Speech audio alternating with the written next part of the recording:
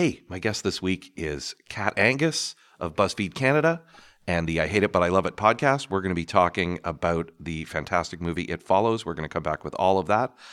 And as well, we have a brand new sponsor. You want to see something really scary? You bet. It's Let's Scare Matthew Price to Death with your host, Matthew Price. Welcome back. Another amazing episode of, and I only say that because my guests are always amazing. Another episode of Let's Scare Matthew Price to Death, as you just heard. As always, I'm going to get to our guest and the film that she gave me that I'm very angry about. It's very frightening, and I'm okay, but just barely. But before I do that, we do have a brand new sponsor. So I did want to say we are sponsored this week by The House at Night. The House at Night. You know, you're in bed and you hear the noises. There could be other people there. Your partner could be in the bed beside you. Doesn't really matter. Somehow it's just about you at that moment. And the weird, and I know it's just the house expanding or contracting or whatever it does in the night, but it doesn't. I think there's things, and I have no way to prove it, but it is frightening. So thank you to The House at Night for sponsoring us.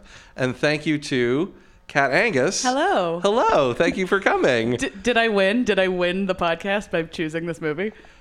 Well, I don't want to. I mean, I have other guests, and I don't want to. Yeah, sure. Okay, sure. You won. They did not choose a scarier movie than Was I that did. important to you? Yes.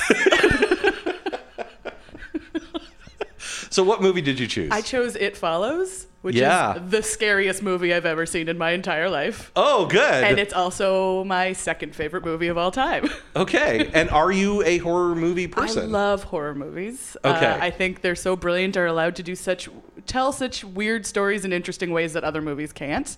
And also, as an anxious person, I find that horror movies help alleviate my anxiety somewhat, where because I'm watching a horror movie, I'm anxious, but I can figure out why I'm anxious rather than like, oh, I don't feel good.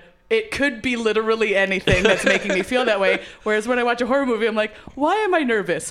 Oh, there is an unstoppable monster coming at any point. So, got it. Okay. So sharp pain is better than dull pain. Yeah, is what a little bit, yes. Yeah. And There's a bit of that. Yeah. Like, if I just really jam this in, then I'll know why my arm aches. If I jam it here, then I don't feel pain anywhere else. Right. Yeah.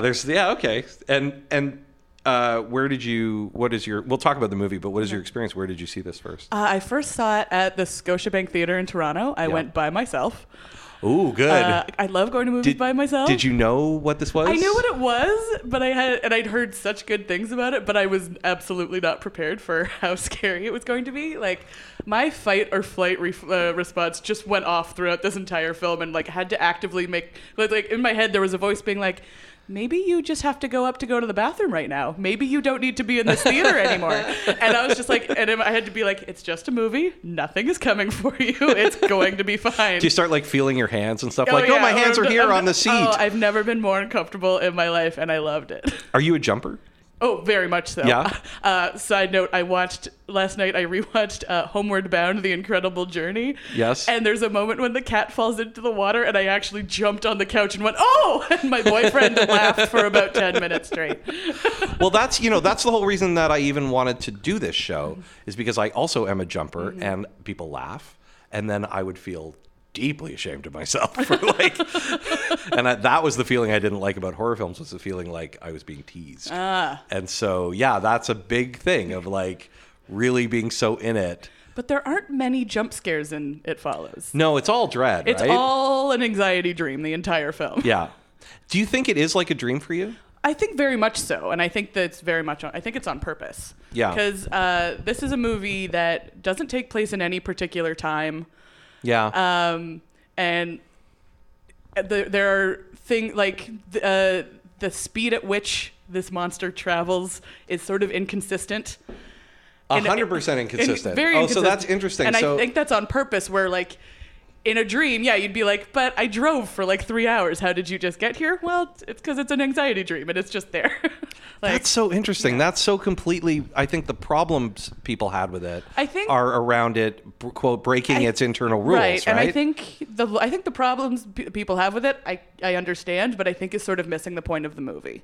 Okay. And it's within the last lines of the film, which is the point isn't how this thing works. It's that no matter how far you go, it is It coming. will find you. It's going Yeah. to come. You are going to die.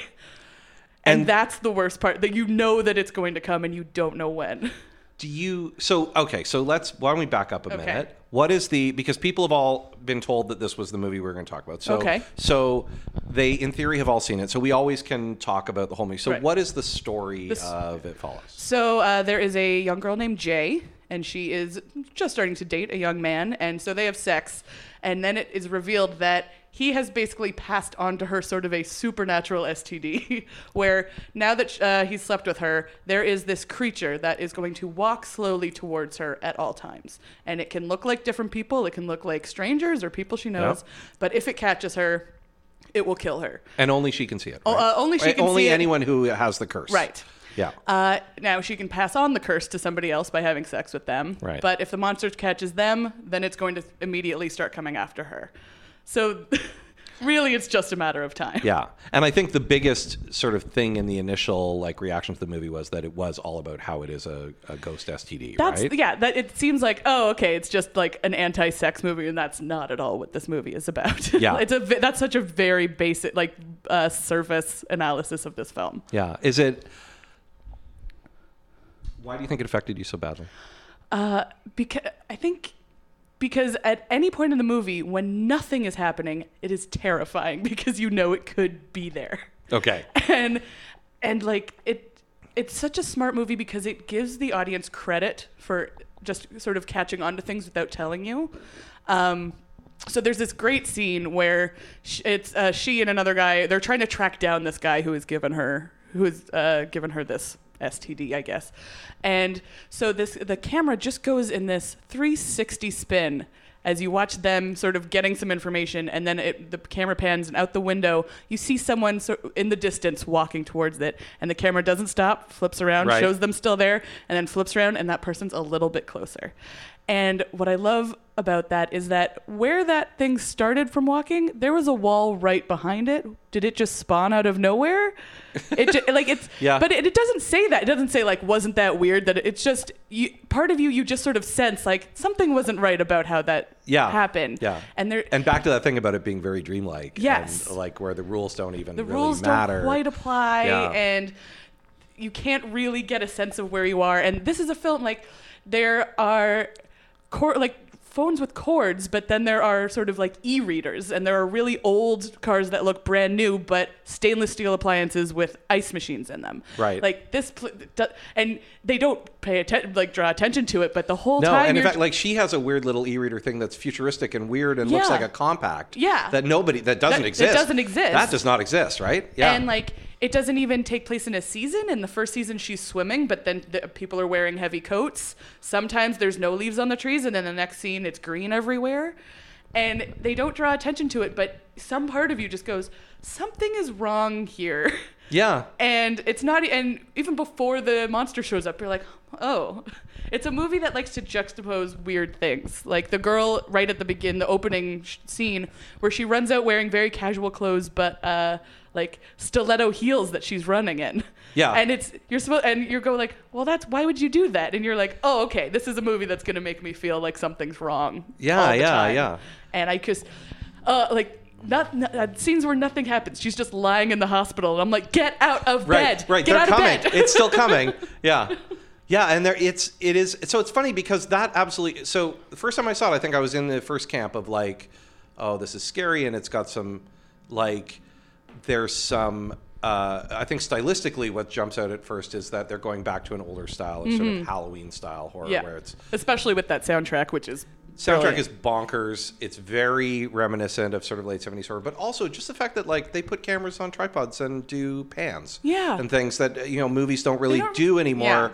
Everything would be gimbaled and kind of moving through space and very fluid, and this is all the camera is a stationary object and it moves when it needs to, and it might be on some wheels moving back, but that's about it. But it's this very classical approach to making a film that so you stylistically you think of these other slasher type films, and then you see modern things show up, and you're and part of your brain just goes oh, okay. But also to go to that thing of a dream. So on initial, I didn't get that. Yeah. I absolutely didn't get it, and so those inconsistencies around well, I don't understand. Why don't they just get on a plane? It would take 6 years for the thing to get there. Like, that's not a dream, right? That is a complaint that I've heard from a lot of people. Even if aside from a dream, even if you don't think that this movie's supposed to be like a dream, there's one line that I think explains away a lot of the logic problems people have, which is the guy says, it's slow, but it's not stupid. Yeah. They're playing at the end to to kill it. It walks in and immediately knows what they're trying to do. It's not an idiot. It defeats the plan. Yeah. Yeah. I think even the director was like, it knows how to get on a plane. It's not, or whatever, fine. It has to walk across the ocean, but it'll get there. Yeah. And the other thing that threw me out, but I think plays more into this idea of it being a dream, is that it's not a ghost exactly, but it has corporeal, they can hang things on it and whack it. Yeah, it's invisible to most people, but it's there. But it's there. Yeah. And so in the first viewing, I was like, well, that takes the tension out, because then if it's there, they could hurt it, or they could put it in a box and trap it and it wouldn't get out.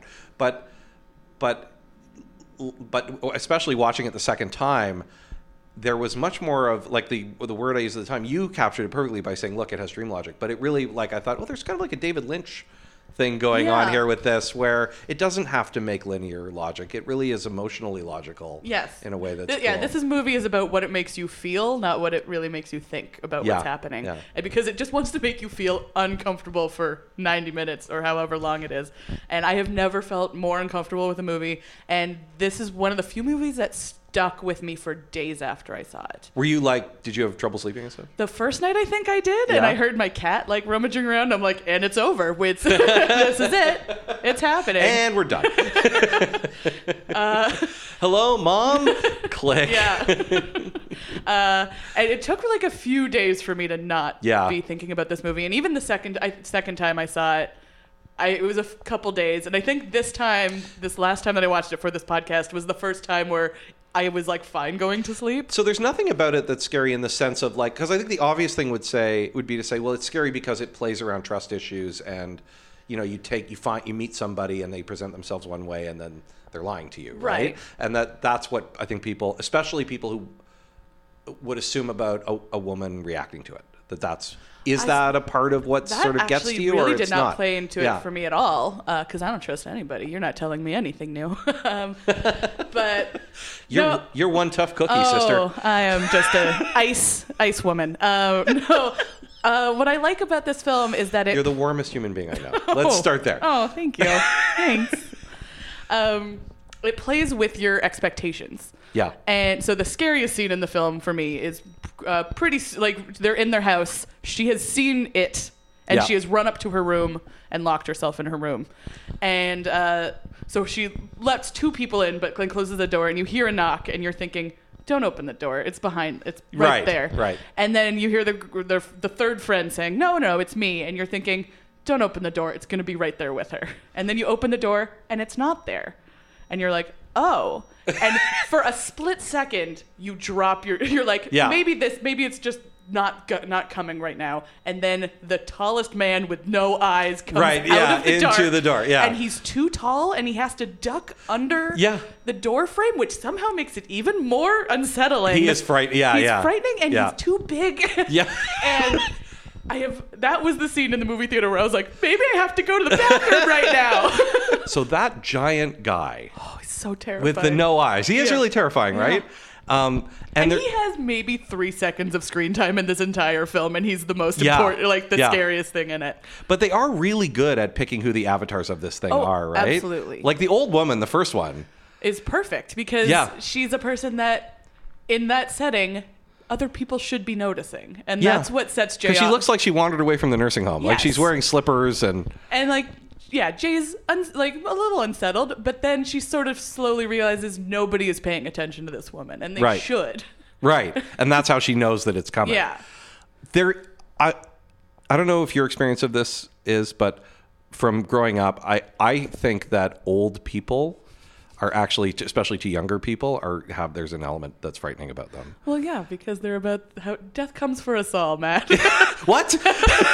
This too shall pass. I can't believe I've been doing this show for so long and no one told me. Oh God. No, but there's something, it's not even about death, I think, but there's something like old people are so, when they get very old and they're quite impaired, they don't seem like they're reacting the way human beings react to stuff. Their reactions are a little bit slower. Yeah. And maybe not even that much slower, but just enough that you sort of feel it a little bit. Yeah. Yeah. And in a horror movie, that can be incredibly effective. Yeah, and like I can't imagine that there isn't like a whole sort of like cadre of people who have like been to visit a relative in a nursing home that don't have like traumatic like memories of that. I think that's a thing. It must be a thing, right? People don't like hospitals. I think there are people who don't like. But no one's made nursing home horror. Maybe that's. Oh. Somebody should. That's got to happen. Yeah. Like a horror version of Cocoon or something. Oh, there you go. Where they get strong, but also weirdly mean. Oh, they touched that alien egg. But like, the movie is so good with how much credit it gives you for figuring things out. Like the girl in the opening scene, the opening, they never tell you who she is, but then you just see her in a photo with somebody. And you're like, oh, okay, I can sort of figure that out. Or at the end when they're in the pool and it comes in and her sister says, who does it look like? And Jay says, like, I don't want to tell you. And you've never seen the dad. He's maybe been in photos in the background. Right. But you just go like, oh, that's their dad. Yeah. And like you've sort of got like throughout the movie you see that her mom is kind of a day drinker and you're like and you hear like that family's a mess and you go, something happened to these guys a while ago. Yeah. And the movie never says that to you, never tells you that. No, that's right. And like it gives you the audience credit for understanding what it's telling you. And so if it's a dream, whose dream is it? Do you think? Is it Jay's? It's got to be Jay's. You think right? it's Jay's She's dream? the one running from everything. Yeah, but then part of it. So then that means that maybe all of that other stuff about her family is also like just part of the dream. Maybe she's nothing like that. Maybe she's right? just really scared for her first date with this new guy. Yeah, and her psyche's just like, your dad's dead. This guy's gonna give you something that's gonna murder you. And then she wakes up and she's just like, I don't think we should go out anymore.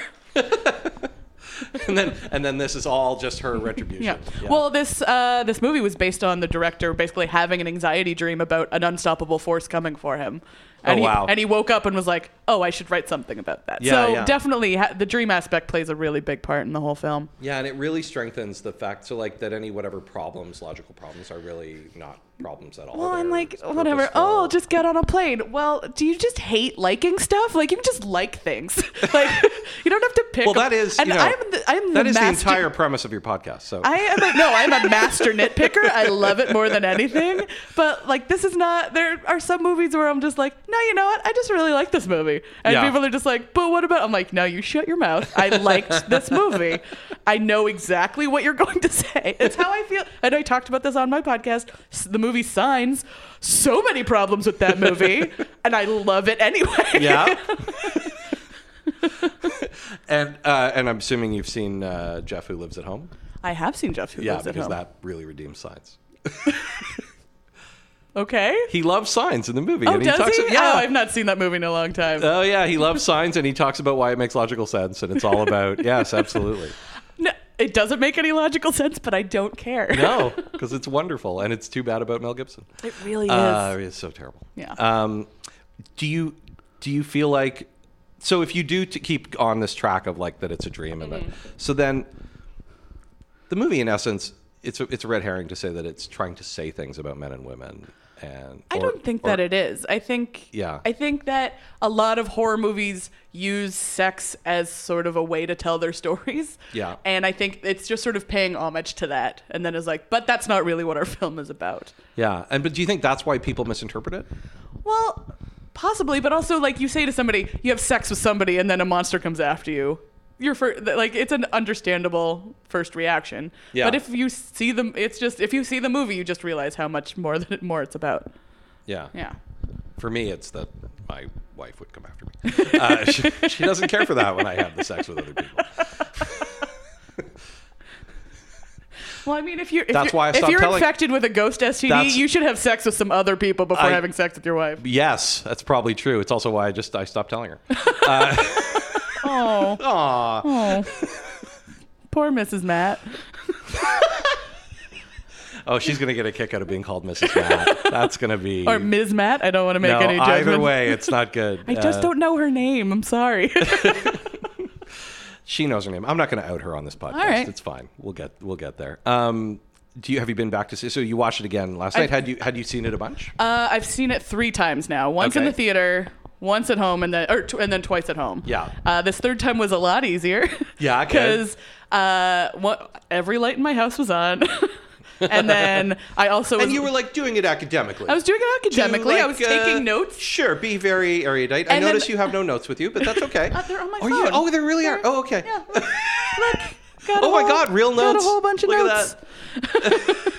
At that.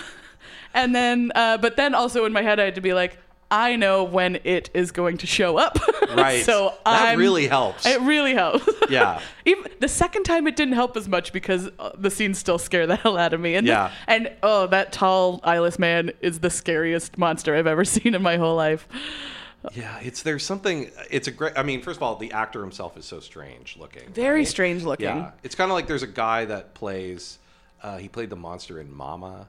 And he's this. I never saw Mama. He's this Spanish guy who's like 6'9" and super skinny, and he played the monster at the end of Wreck, which I also never saw. Okay, that is a really terrifying movie too, and it is just literally. I mean, there's tons of makeup on him, but it's also like that dude looks like an alien. He's a weird shaped human, right? And that puts you off of like. What? No, their head doesn't connect like that. What's that going on?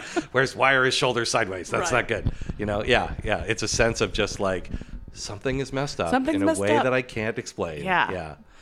And with other horror movies, it always feels like, there's like moments where like something scary's happening. Okay, now we're good. Now we'll rest. Now we'll rest. Everything's fine for a while.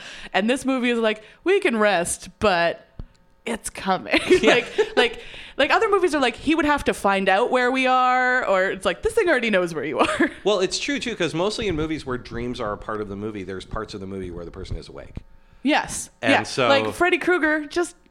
Yeah, so you're like, I'll hold off, I'll survive until the dream ends, and then we'll be in the, quote, real world, and then can't it'll get be fine. me. This never goes there. You're never not in the dream, You're never right? not in the dream. Yeah. It's For all we just- know, this person's in a coma. Oh, they never wake God. up. That would suck. Yeah. Are you familiar with, there is such a thing, I know about it because of Louis Prima, there is such a thing as a quote-unquote waking coma where you're in a coma, but apparently you can see and hear everything. Oh, no. Yeah. Well, I had heard that that Emily V. Gordon, who is Kumail Nanjiani's wife, and their movie The Big Sick is about how she was in a medically induced coma. Yeah. And she's like, she wasn't like fully awake, but was very aware of the passage of time. Yeah. And like at some point like thought that she was okay and like Kumail was the one that was sick. Like yeah, because she was like trapped in there. Yeah. Ugh, I don't like that at all. That's no good. No. I feel like it would be like when you have like the flu or a fever and you take like NyQuil and you have those dreams that like just seem to last forever. Like forever. Yeah.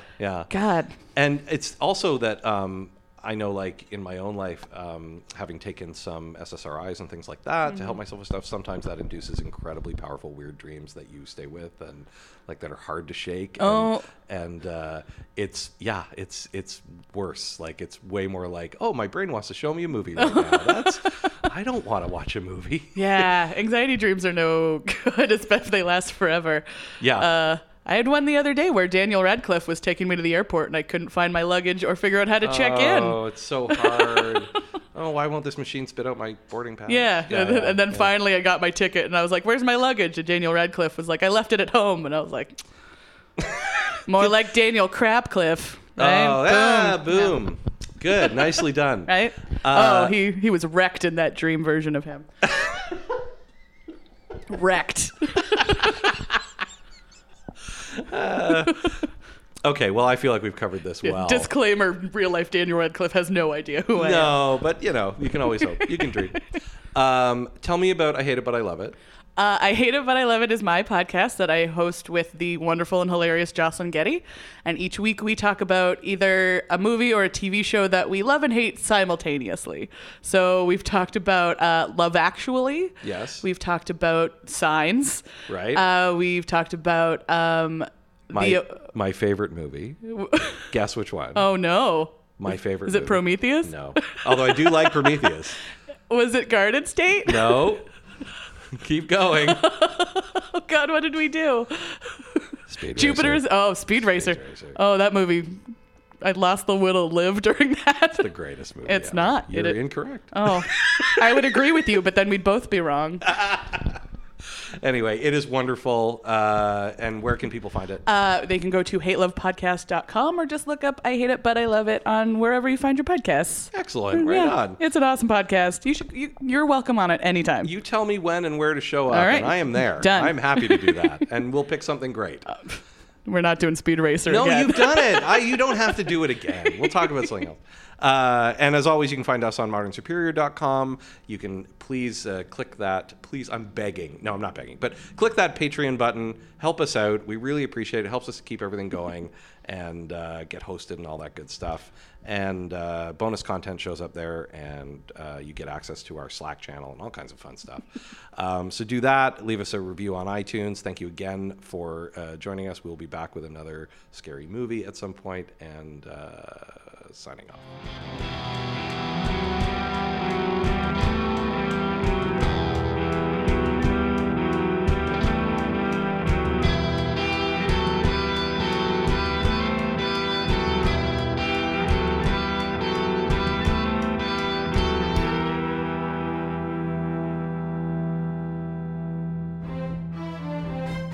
This episode has been brought to you by the Modern Superior Podcast Network.